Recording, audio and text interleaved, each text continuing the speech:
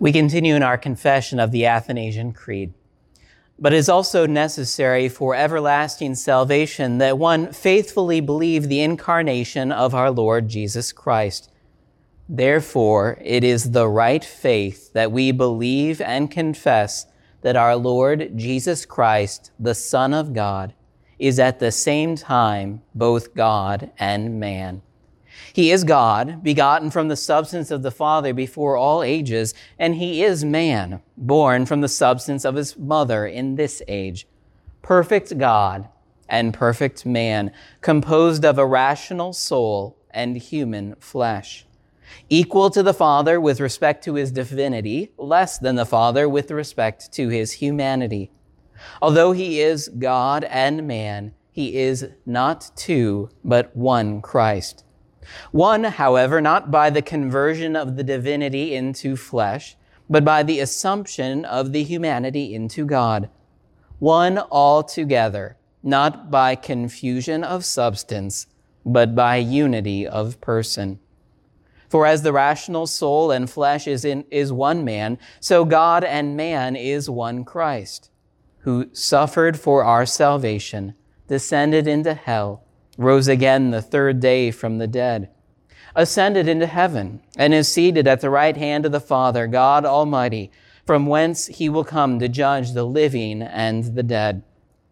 At his coming, all people will rise again with their bodies and give an account concerning their own deeds. And those who have done good will enter into eternal life, and those who have done evil into eternal fire. This is the Catholic faith. Whoever does not believe it faithfully and firmly cannot be saved. Let us pray.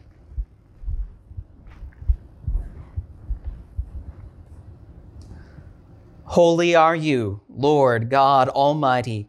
Heaven and earth are full of your glory.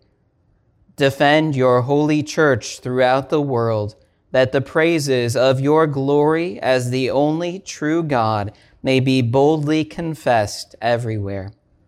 Holy Father, by your holy word, you create and restore all living things. Sustain us in our physical bodies, protecting us from all harm and danger, warding off disease and illness, and binding up our wounds in accordance of your holy will. Preserve those who encounter terror and catastrophic disaster, that even in the midst of tears and sorrow, they may know your constant care through all creation, visible and invisible. Holy Jesus, you are the incarnate gift of heaven, redeeming us perishable creatures and preserving us for life in heaven. We give you thanks for restoring our relationship with the Father, that we may unabashedly approach the throne of heaven in prayer. May we ever cling to your cross, consciously aware of your life-giving sacrifice through your nail-pierced hands and feet. Continue to shape our faith by your holy word, that we may live lives worthy of your holy name. Holy Spirit, light our hearts with your integrity and truth, that we may become your disciples, boldly confessing the name of Christ among believers and unbelievers. May our spoken words speak to the truth of Christ's comfort. May our actions reflect the same compassion and forgiveness Christ grants to us. And may our thoughts be genuinely grounded in our baptismal covenant, that we may, with the angels and archangels, unendingly confess the Holy Trinity, Father, Son, and Holy Spirit. Lord, we pray for those who in any way suffer the consequences of living in an unrighteous world, be that because of sickness, death, broken relationships, or emotional struggles. Teach us all to bear these trials, relying on your grace. We pray that you be with those hospitalized this past week, especially Robin Barnett and Robert Wild Jr.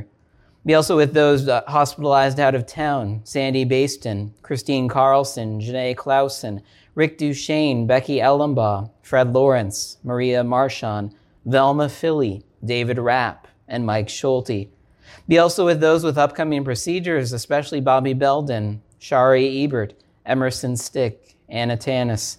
And be with those on hospice care, especially Ruth Balgaman, Joanne Cantrell, Myrna Clayton, Darlena Hare, Verla Reuter.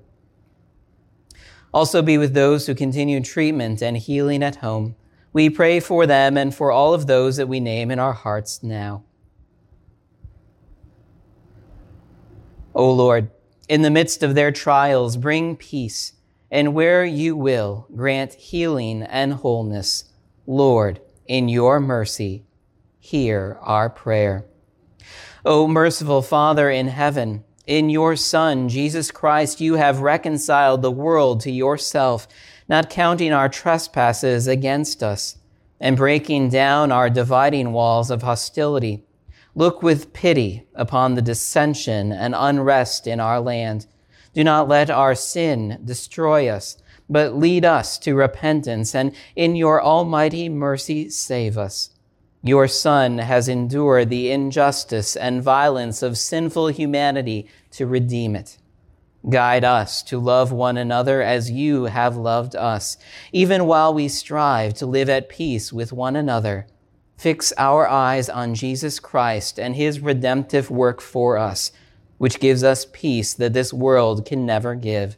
Lord, in your mercy, hear our prayer.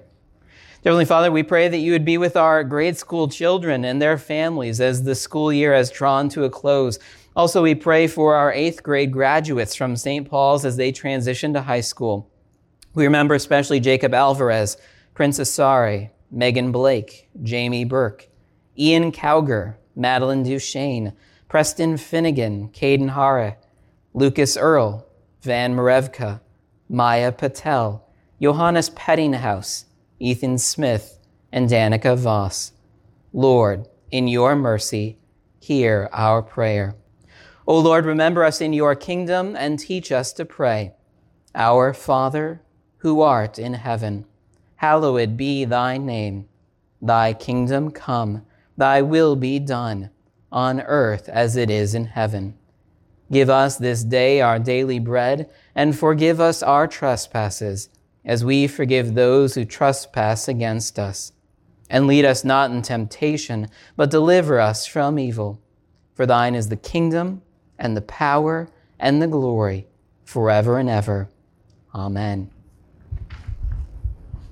And now receive the blessing of our Lord. The Lord bless you and keep you. The Lord make his face shine upon you and be gracious to you.